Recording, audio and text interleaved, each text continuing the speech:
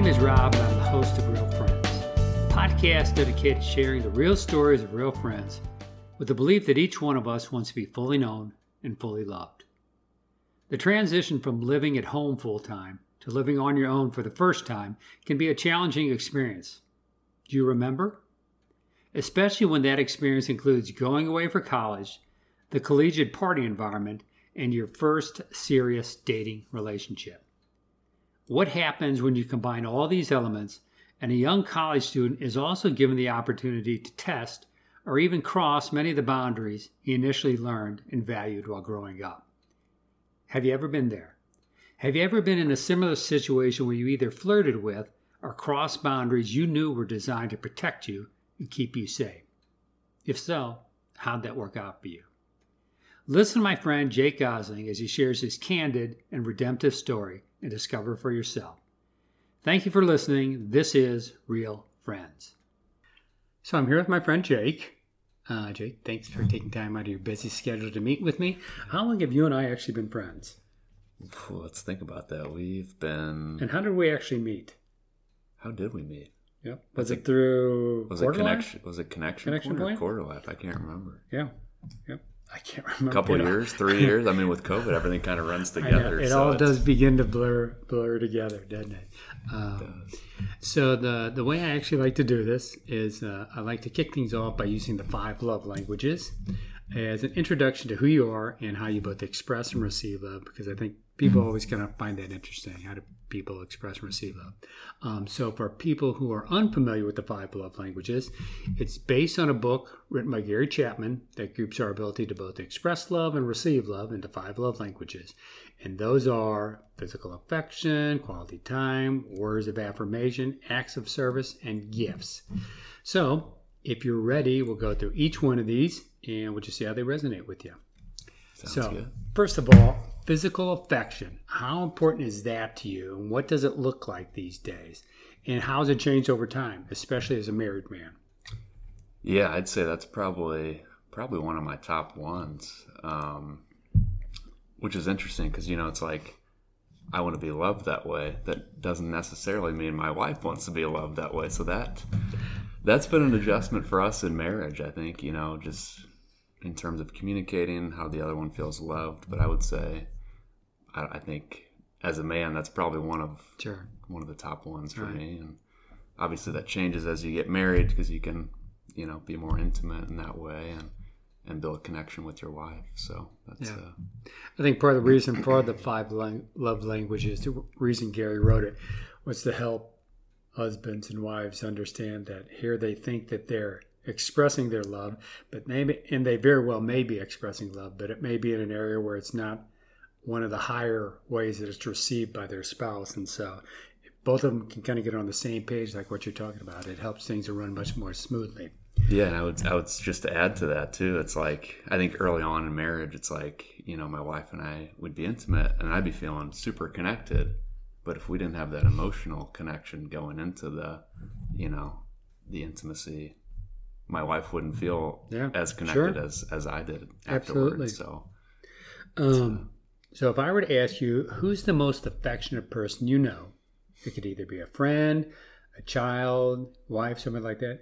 Who would you name? Who would end up being in your huggers or most affectionate persons Hall of Fame? That's a loaded question. I would say I got to start with my wife. Mm-hmm. But like what you say, it may not be like a normal love language for a spouse to express. You may have grown up, for example, like in a family where you had a grandparent that was just very, very affectionate. That was always hugging not only you, but everybody in the family. Or it could have been a teacher, or just a coach that was very affectionate, or a friend. So, yeah, I think I would definitely start with my wife and her family, just in general. They're definitely just more huggers. Yeah. They're like, just come on in. For first time I meet them, they're hugging me, and I'm like, well, this is a little, it's a little different, but it's like I don't mind it. You just kind of get that warm feeling when you're around them. It's like no one's a stranger. Yeah. Come on in. Your family, and I would just say my wife and my family's been great too. They're always there for me, and same kind of thing. But yeah, I would have to go with my wife and her family. Just they're over the top, and I love it. They're great. That's a good answer. Good answer. So that's physical affection. Quality time. What does quality time look like to you?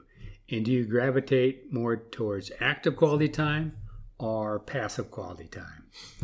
For me, this is where my wife and I differ too. For me, it's more passive. You know, I could be, say, watching a Blues game and just hanging out with a buddy or my wife, and I'm like, oh, this is great. You know, we don't have to exchange words. And I'm like, oh, we're like building connection, and this is great. But for my wife, it's the exact opposite. You know, it's like, let's turn the TV off. Let's get our tea. You know, let's let's set the mood right. And you're going to sit and listen to me. Yeah. And we're going to, you know, ask deep questions, get on that heart level. So that's been an adjustment too in marriage, which has been, you know, taught me a lot of how to get to that heart level with people. And just interesting how it looks different to different people. Yeah. So I have a granddaughter, and I'm very intentional about when I'm with my granddaughter. I don't have my cell phones not on unless I'm babysitting. I might think my daughter or her boyfriend may call me, but very intentional about it. I want my attention focused on her, not on the TV, stuff like that. I want to make sure that we're actually doing stuff. So quality time is important for me, and I try to express that with my granddaughter. Absolutely. So who and how do you spend your best quality time with these days? Again, kind of similar to the question above. And is it a friend, a child, your wife, maybe a family member? And how would that be? Either dinner and conversation, maybe you could do it like watching a hockey game, like what you're talking about. Could even be something like worshiping together or working together. Who do you spend your best quality time with?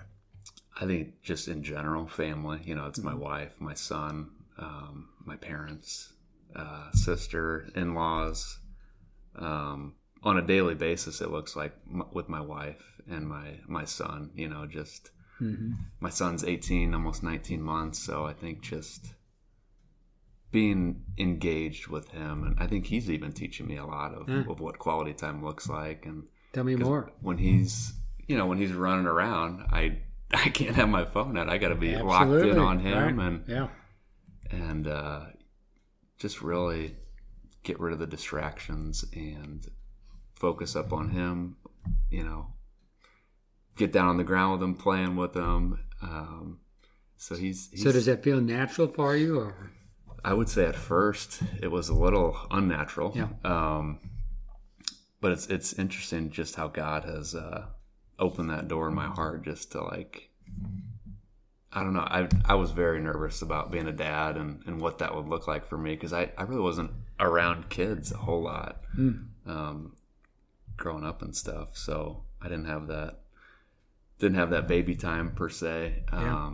But just it's amazing how God's just opened that door, opened my heart up to what quality time actually looks like. Yeah. So in terms of like spending quality time with your son, what does that look like when you spend quality time with your son? Yeah, I mean, I think just to continue off of that, it's getting down on his level, right? So it's getting involved with what toys he's playing with. Right now he's into a lot of trucks, so we're moving those around on the ground, and I think just, you know, making that eye contact with him, smiling at him, letting him know that he has my full attention and I'm with him. So, which is very much like, I feel like God wants us to feel that way with him too. You know, it's Amen. He's with us. So yeah.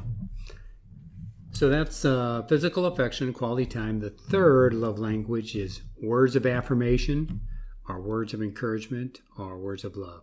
How important is it to be affirmed, encouraged, and acknowledged not only for what you do, but more importantly, for who you are? And how important is it to hear those three simple words, I love you? Very important. This has got to be my number 2 on the love language scale. You know, I think every person has insecurities. Everyone wants to hear, hey, good job, you're doing great on X, Y, and Z. And I think when that starts with your immediate family, for me, it's, you know, hearing words of affirmation from my wife. that gets gives me some confidence, allows me to go to my job and feel confident about what I'm doing, and really make a difference on whosever day I'm in that day. So, yeah. So words of affirmation are important to you. How easy or natural is it for you to affirm or encourage other people? Interesting enough, not as much. It's something I'm learning still. I think we all are learning in that. But you would think it'd be natural. It's like you want to feel those words, right. And you want to give them back. But it's something I need to learn as well. Yeah. So during COVID, one of the interesting things that happened during COVID is being a single man, living home alone, isolated and everything. I found that like physical affection, I would have originally rated like in the one of my top love languages. I found that it morphed into words of affirmation. And I discovered that other than just trying to be a little bit authentic and intentional, it really cost us nothing to pay somebody a genuine compliment or offer words of encouragement. And I think that became much more apparent to me during the whole isolation phase of COVID. So, I think words of affirmation and encouragement, I think they're much more important to me now than they were pre-COVID. Absolutely, yeah. So, who do you think is the best encourager in your life these days? A coach, a spouse, a parent? First person that comes to my mind is actually a guy down in Dallas. His name's Jimmy Martin. Mm-hmm. He, my wife and I went down to Dallas to a church called Watermark for this like pre-marriage seminar thing, mm-hmm. and we got connected with him through a pastor, and he opened up his house to us. He, provided for us while we were down there, meals and everything, and really poured truth into us. And what does a biblical marriage look like? But he was so graceful about it too. Yeah. It's like he really cared about where we were at, where we wanted to get to, and he was kind of guiding us on that track. And so what did he do that kind of stood out to you in terms of encouraging you?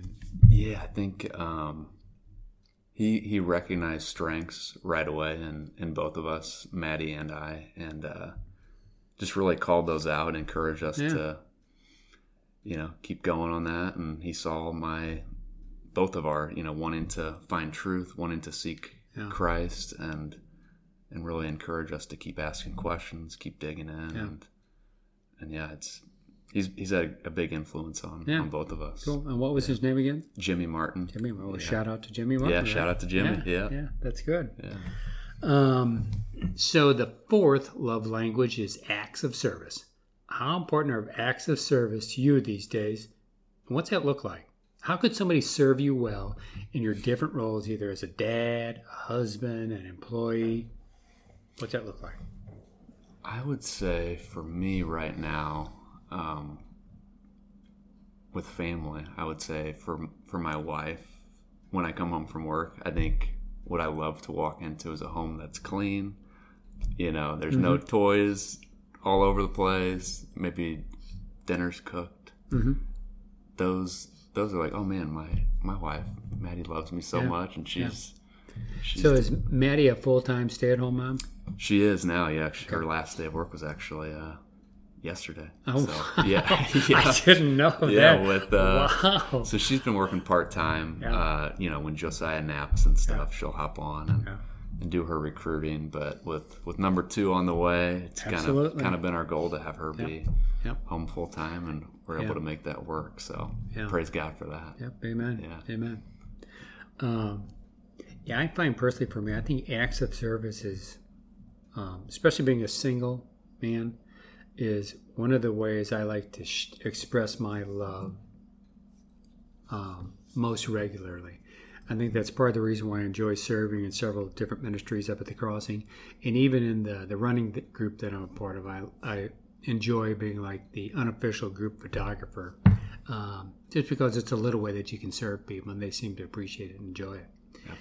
Absolutely. I would have guessed that about you. You're very I love serving people. Yeah. So the last love language that we have is gifts. How important are gifts to you? Are you a gift card type of person, or do you like to take time to research and personalize your gifts? And what's the best gift that you've ever received? And what's the best gift that you think you've given to somebody over the past whatever years?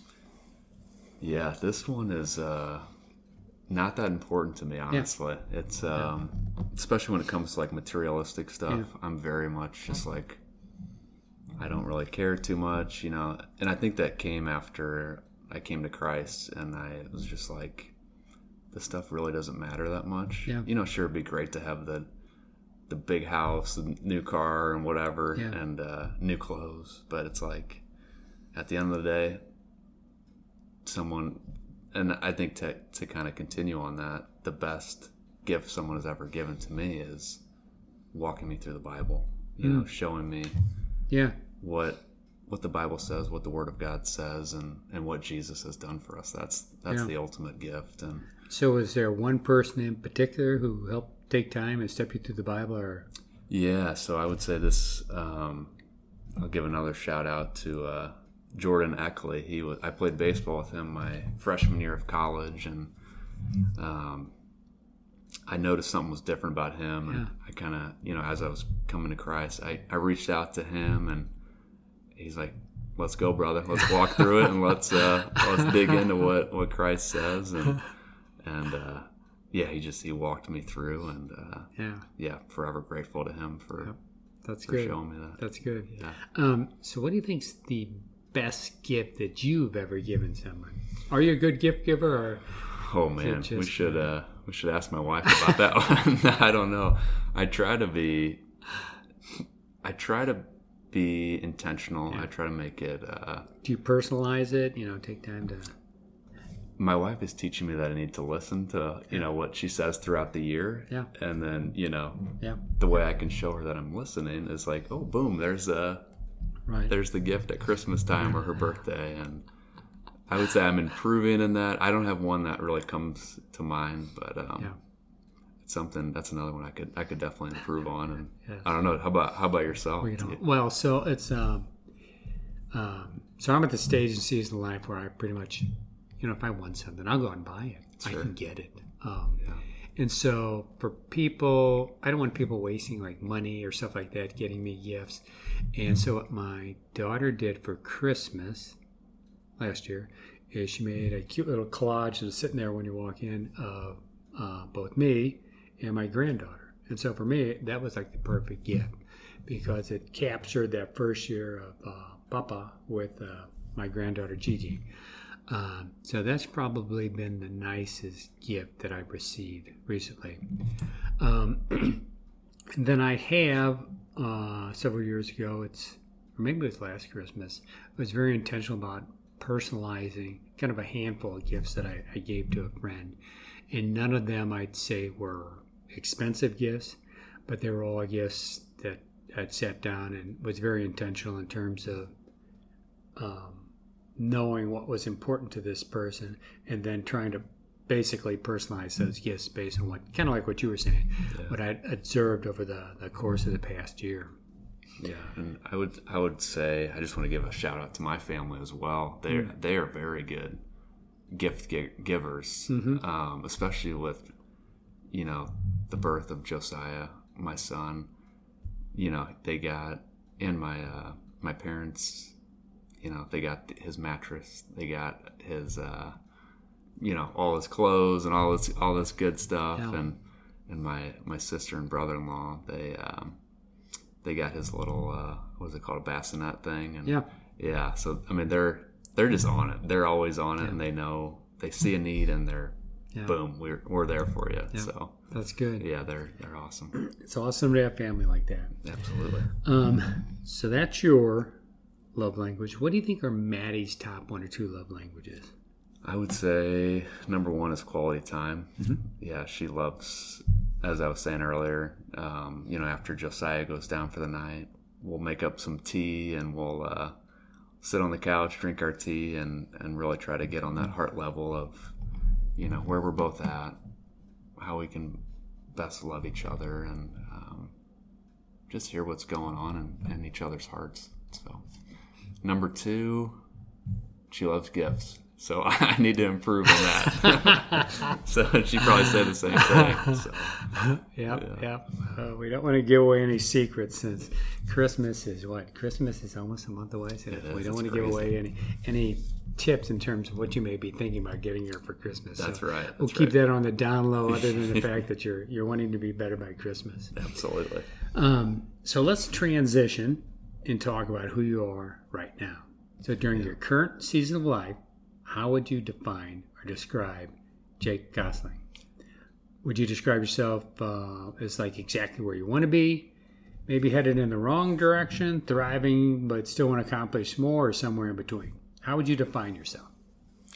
Oh man, I mean, first I gotta say just a servant of Christ. I feel like that's what we're all, where we're all at. None of us are perfect. All striving to be better. Yep. And so what's that mean to you when you say servant of Christ? What's that look like in the real world? Right now, for me, it's just trying to lead my family well. Yeah. Trying to pour truth into Maddie, Josiah, soon to be our baby girl as well. Yeah. And just really lead by example, have a humble heart, love people well. And that leaks into work as well. And I think that's one area I'm struggling with right now in work, is maybe don't feel the purpose in the work I'm doing. Yeah. Do you go into the office when you work? I do a little bit of hybrid, probably 3 or 4 days from home and then 1 or 2 in the office. Do people know that you're a Christian or Christ follower? Yeah, I would say the majority do. Yeah. And maybe that's something I need to look at too, is being in the office more and just getting that interaction and sharing Christ more. You can only do that you can only do that so much over Teams or Zoom or whatever. Yeah. So yeah, right. I think being in person, you get the new dynamic. So yep. Yeah. What else? What was the question? I just basically it's like describing yourself in terms of who you see yourself. So Christ follower first and foremost. I'm sure like a dad, a husband, an employee. Who do you work for these days? UHY. It's a public accounting firm. Okay. Yeah. An employee, maybe a friend, family member, just all those different type of roles. They're whichever ones kind of stand out to you the most right now during your current season of life. Yeah. Christ follower first of all, trying to lead the family well, be a good supportive husband to my wife. She's had a rough pregnancy. I mean, the first trimester, we had nurses coming in, and she has something called HG, where she gets nauseous, and it's really, really rough first trimester for her, and she kind of bounces back in that second trimester, and then the third, it's like all the aches and pains, and it's tough. So just trying to be there for her and hear her, and it comes back to that quality time of just, hey, let me get on a heart level with you. Let me listen to what's going on, and I try to do that to the best of my ability. So, yeah, good. Yeah. And how old is Josiah? He is 18, almost 19 months. So December 1st, he'll be 19 months. Ah, okay. Yeah. So not that different from my granddaughter, Gianna. Yes. Okay. Her birthday's in January. Oh, awesome. Yeah. That's awesome. Okay, so now what I like to do is I like to start at the beginning, because the beginnings, the early formative years, whether we're conscious about it or not, I think they shape and influence a large portion of who we are and how life plays out, for better or for worse. And as an adult, we either reap the benefits of how we were raised, or we spend years unpacking and dealing with some of the fallout and trauma we experienced early in life. So tell me about your childhood and years as a youth. What are some of your earliest memories as a child growing up?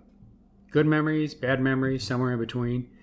And what did you want to be when you were growing up? Yeah, that's good. That's a good question. So I'm very lucky. I have two great parents. I have a sister. Just a loving family. Always been there for me. You know, whether it's travel sports as a kid and whatever need that I had, they're always there to meet it and be in every season of life with me. So I'm very lucky, and so I would say.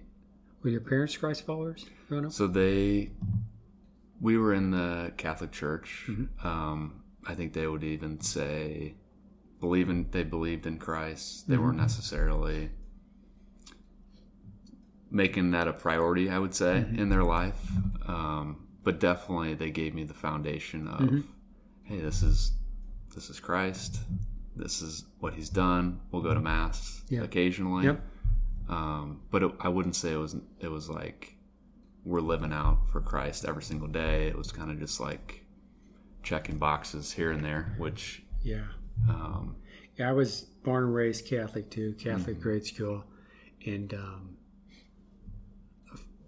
whether it's intentional or unintentional, I think I got wrapped up so much in the ritual of what's going on that I lost sight of what was really important in the message. And contrasting that with, where I'm at now in terms of my relationship with Christ, it's a whole different experience. And so just curious in terms of like what your experience was like growing up like that. Yeah, I think it's easy to get carried away with the traditions and rituals, which I think are beautiful when you have the right heart posture towards them.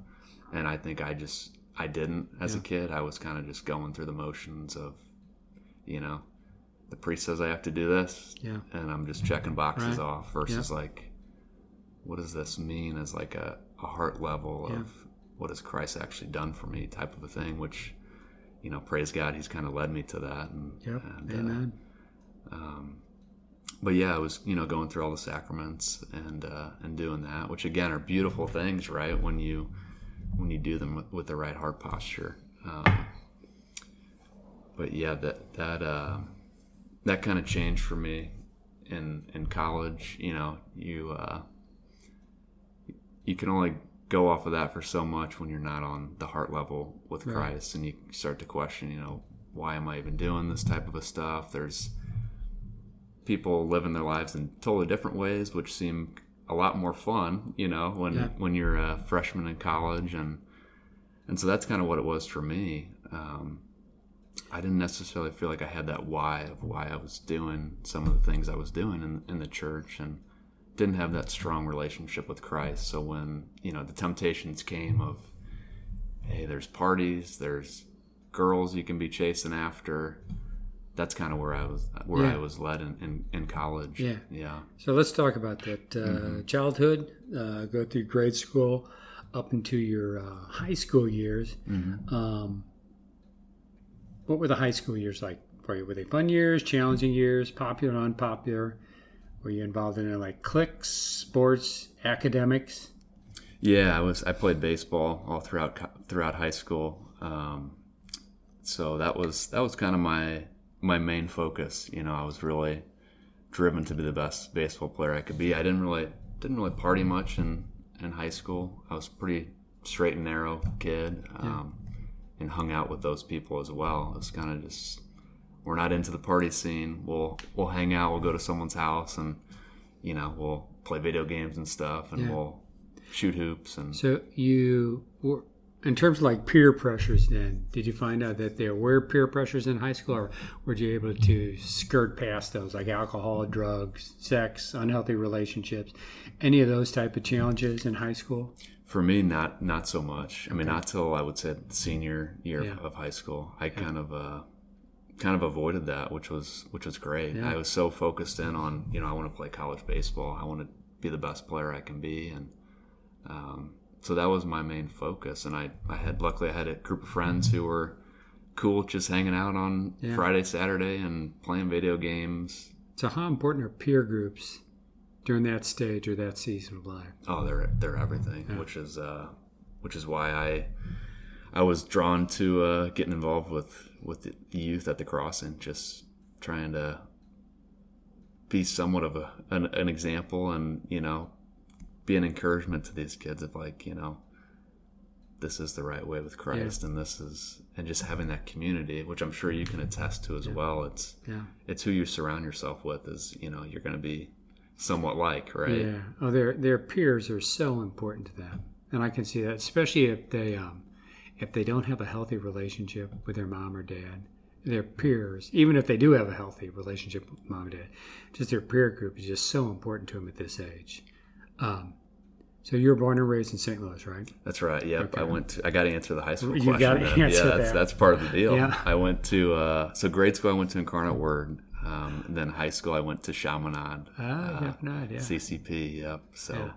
And that's a great school. You know, I love how they have they have like a house system, so you're all placed in in a house, kind of like Harry Potter, which is cool. I was a big Harry Potter fan back in the day, so kind of having that format was cool for me, and that was a way to, you know, build friends and I had a great high school experience. And I mean, it was great. I made the varsity team my junior year. It took me till junior year, and I had a great time. It was great stuff. Yeah. So you graduate high school. You go to college. Tell me what the college years are like. Yeah, college years were those were eye opening for me. I was like, oh man, people actually live a totally different way than I was. Was this your first time living away from home?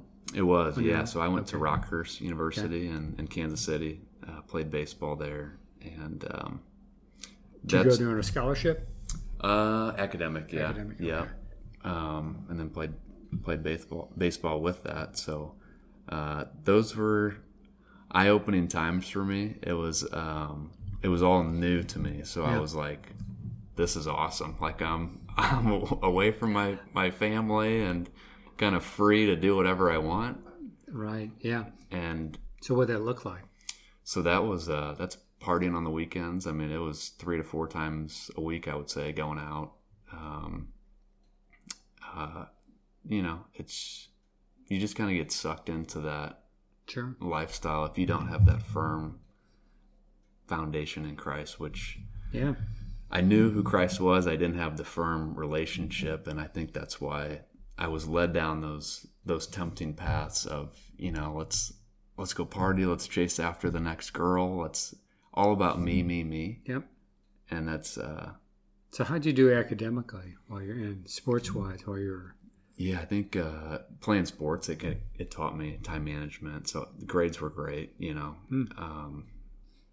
3.5 to 4.0 one semester. So that was nice. I had a lot of success. I think I have a kind of a photographic memory, so I can read things and just remember what it is in the book, and it's like just kind of memorize things. So that was very helpful as I was going through school. So wouldn't say necessarily learned it all, right? But I had that good memory. So so during this stage or season of your life, would you say that there were any major milestones or turning point in life? And in hindsight, what do you think either was or were your major challenges growing up during this season of life? Yeah, so I think with being out in the party scene, right, you meet people. I had my first girlfriend during this phase. Mm-hmm. Dated her for, I don't know, 3 years off and on. And, you know, it's like your first love, right? And we weren't pure, so we're sleeping together. That adds you know, a deeper connection, right? God says you'll be joined together as one. Yep. Amen. Right. Yep. And that's what sex does. That joins you together. And that's why God has designed that for marriage, because it's kind of the glue that holds you together. And so doing that before marriage, that's heartbreaking when you break up with someone, and kind of led me down a spiral of, you know, clinging on to her in an unhealthy way, right? Mm-hmm. So just difficult breakup, and really regret a lot of things, that, you know, the way I treated her, the way just what I was doing during that time. It's like, you know, involved in the alcohol, and that leads to unhealthy relationships too when you're when you're not sober minded, you say things you regret, and that's what I remember a lot of those first 3 years of college as. It's just a lot of regrets, a lot of things that, words I said that probably hurt people, when I'm not sober minded, and even when I was sober minded, I had a very much me mentality,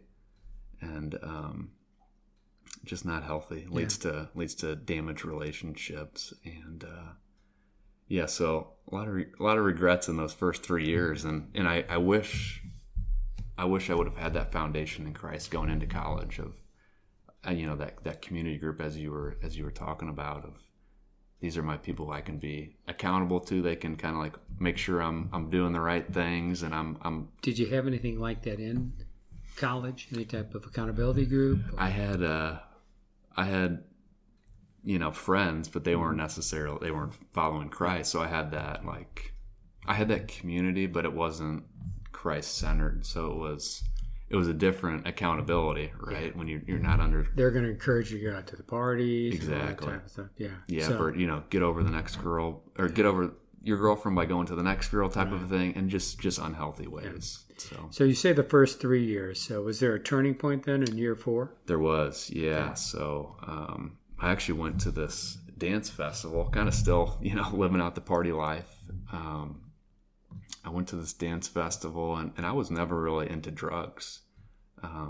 That night, it was a September night, I took ecstasy, and that drug's supposed to make you feel great, like on top of the world, and that was something I was living for. It's like, it's all about self-pleasure, self-seeking, and so I took that one September night at that dance festival, and I got to backtrack a little bit. We went to this festival because my buddy had a snow cone business. He was a vendor at that festival, so I was kind of helping him with that, and had a bunch of buddies in there. We were there helping him, quote unquote, but we were also there for the festival, have a good time, and so I took that. I just got consumed with complete sadness. I mean, it did. I feel like God's hand was on this the whole way. It did to me the exact opposite of what it was supposed to do. And I remember feeling just like, for about 30 seconds, a minute, maybe, it's like great feelings. Like, this is, I'm feeling great. This is what it's supposed to do. And then that complete sadness of, just like depressed state. It's like almost like a hellish state of, is anything good in this world? Like, am I gonna be okay? And like my mind just kind of like, it got stuck in that for a good while, like 30 minutes to an hour, and my friends are there, they're giving me water and stuff. So at that point I went back to his trailer. I was in the middle, kind of partying, and then I went back to the trailer because I was just mentally really hurting, and those guys were kind of with me, getting me water, trying to help me get back to a normal frame of mind. And so, could they tell something was up? Oh yeah. Okay. I mean, they were just like, oh yeah, he's having a bad trip. Some of them had done drugs before, and for me, that was a new experience. And I praise God in this moment. Looking back, I praise God for my parents, my family, for giving me, telling me that there is a God, that Jesus came to save me. I wasn't living for him at that time, but in that moment, as I'm leaving the festival, they called me an Uber to get me out of there. I'm in the Uber, and I remember calling out to God in that moment. I'm like, God, if you're real, like, I believe you're real. I'm not living for you. Get me back to a normal frame of mind, and I'm going to turn my whole life to you. And, praise God, he did his part right away. And that night I started feeling better, started coming back to, and so I felt good, Yeah. God got me back to a normal mind, like, okay, everything's not all doom and gloom, like I'm going to be okay. And I look back and I'm like, I made a covenant with God there. And And of course, took me a little bit longer to be drawn to him. So I kind of went back to my way of living and partying, and I began to have just crippling anxiety, panic attacks. What do you attribute that to? I'm not really sure. I did. There was like a video circulating around that time too of just like, it was called the Gauntlet Challenge, and there was like, each video things got worse and worse. It was like, someone got ran over by a train in the first one, then like towards the end, like someone's head was literally getting cut off. So just evil things, like just horrible, gruesome things. And I think that opened my eyes to like, wow, there is really a lot of evil in this world. There is real evil.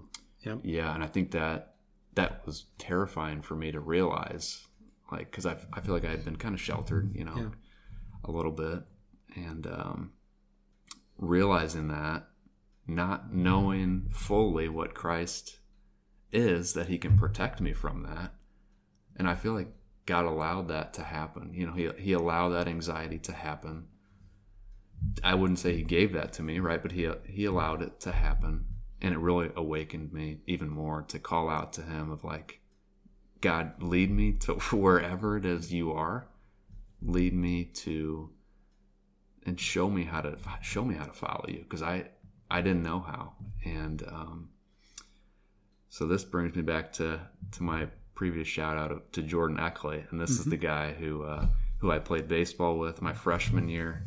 I'm at this point when I'm calling out to God, I'm a senior, and he had actually transferred after my freshman year. So I had to text him, reach out to him, and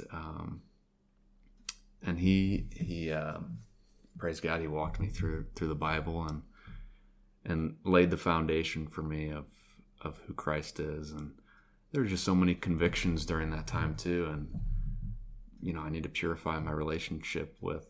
I was dating Maddie at this time, my now wife. Like, we need to be pure. We need to remove these things that are distracting, and to determine if we're meant to be together, right? It's like, are we really compatible, or is it just, lustful, physical things?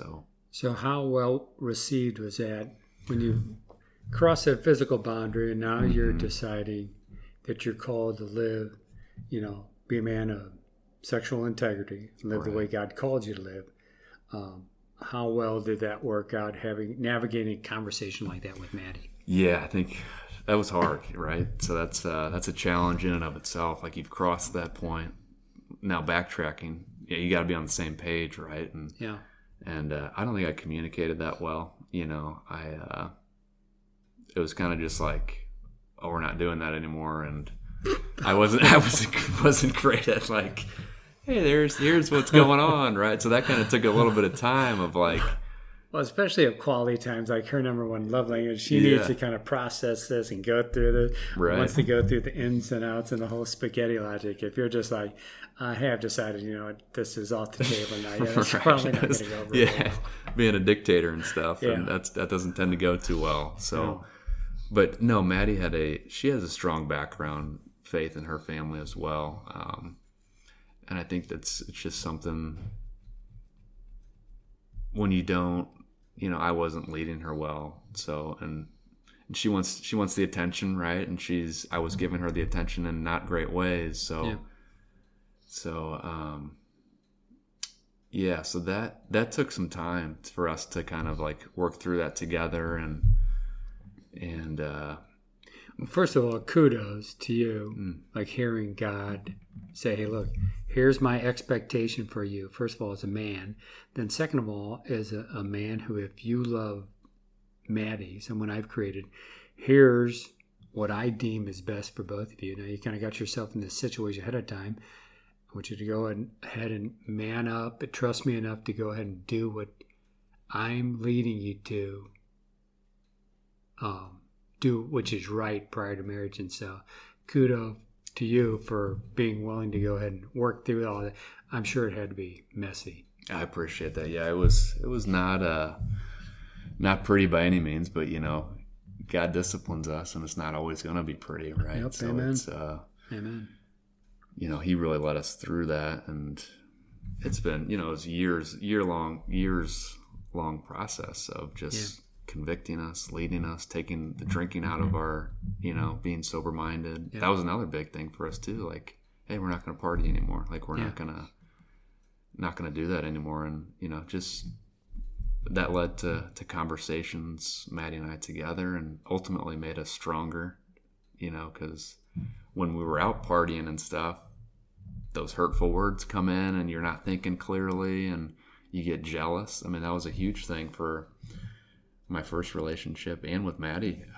Just jealousy when you're not thinking clearly leads to damage. So were you guys attending a church, a good church at this time, or? We were not. No, we it didn't really get plugged in until I got back into St. Louis, moved back after college, and that's when I found the Crossing.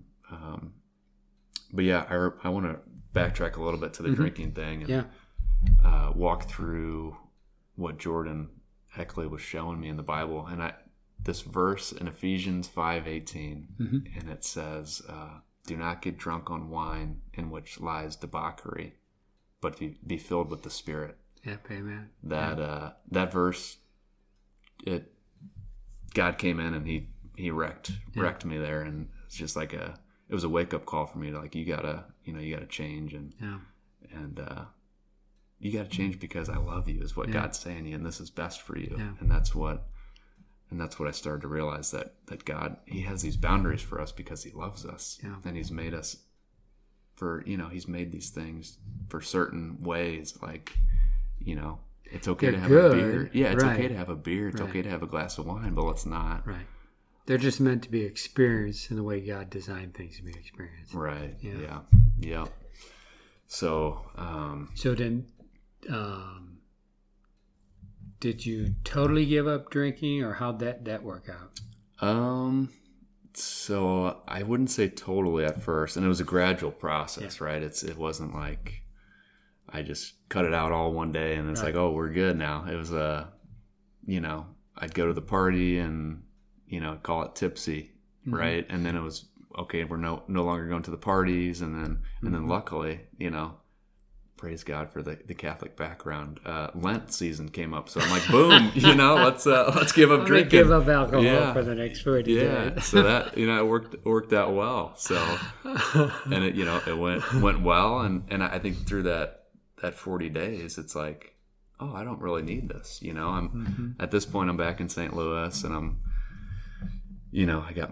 working my job and stuff. And I think I was working back at that point. I think I was. But it's like, it was an eye-opening experience. Like, oh, I don't need to do that anymore. Like, God has taken that away from me, and I don't need it. Yeah. Yeah. I think God showed me that through that season, and praise God for him, that I can have a beer and not have to have 10 beers, right? Yeah. So, so let's talk about that. At your next season of life, post school, you've got the career, job, marriage. How did you eventually end up landing the job that you have now, and how did you end up proposing to Maddie? Yeah, good question. So 2017 was when Maddie and I both graduated. I was there for my 5th year of college at Rockhurst. She's a year younger, so the timing worked out. And she's from Iowa, so we kind of had a decision to make. It's like, is she gonna go back to Iowa? Is she gonna move here? So she ended up moving back to Iowa for a little bit, and we did a long distance that summer, summer of 2017, and we just kind of got to a point. It's like, are we gonna continue doing this? What are we doing? So I think my mom really helped out, and she's like, hey, if she wants a place to stay, she can stay at our house. And I was living at home. Yeah. And so that was she ended up moving to St. Louis, and keep in mind, during this time, it's like we're still trying to figure things out. We're still trying to, be convicted by God. Yep. God's convicting us through all this, and through 2017. She moves here, gets a job. I had a job lined up right after college with an accounting firm, Reuben Brown, and great firm, and had a great time when I was with them, and so I had a stable job. Maddie moves here without a job from Iowa, so kudos to her. What a risky, and rewarding move it ended up being. And this is, she moves here without you having officially proposed to her yet, huh? Oh yeah. Wow, yeah. So she's just my girlfriend at the time. Yeah. So it's not like she had a ring on her finger and it's like, oh yeah. So I think looking back, God orchestrated all of this, and it's pretty amazing to look back on. So she gets a job. During those 2017 into 2018, a lot of those convictions, a lot of hard times, difficult conversations. And finally, Maddie's just like, we're in 2018 now. She's like, what, are you gonna propose to me after? Like, what are we doing? I moved here. What's going on? So then we started getting plugged into the Crossing. I remember the first Quarter Life event we went to. We were still not engaged, and she's talking to all of these new girlfriends. She's like, yeah, he won't even put a ring on my finger yet, and he's like dragging his feet, and so yeah, we began to get plugged in, and we went down to Watermark Church, and that's down in Dallas, and that's where Jimmy Martin comes into the story, and really pours into us, and kind of, for me. So this was in a dating relationship again before you're actually engaged. Yeah. Okay. Yeah. Okay. Yeah, and so we went down to Dallas together, stayed with Jimmy, and poured into us, showed us what a biblical marriage looks like. Him and his wife, they're amazing people. Yeah. And then went to the seminar, and again, just getting poured into the whole weekend. And I think at that point, we were both like, okay, I think this is something that God wants us in. We seem to be compatible. We love each other. We've gotten rid of the impurities, the drunkenness, the sex. And I think we're looking at this with a clear mind. Part 1 of my episode with Jake Gosling ends here. We'll pick back up with the answer to how Jake proposes to his future wife, Maddie, and the conclusion of Jake's story on the next episode of Real Friends. In the meantime, to all our listeners in Podville, thank you for being loyal listeners. I appreciate each and every one of you. To a very special friend of mine, I love you dearly. I look forward to sharing more real-life stories with each and every one of you in the future. Thank you for listening. This has been an episode of Real Friends.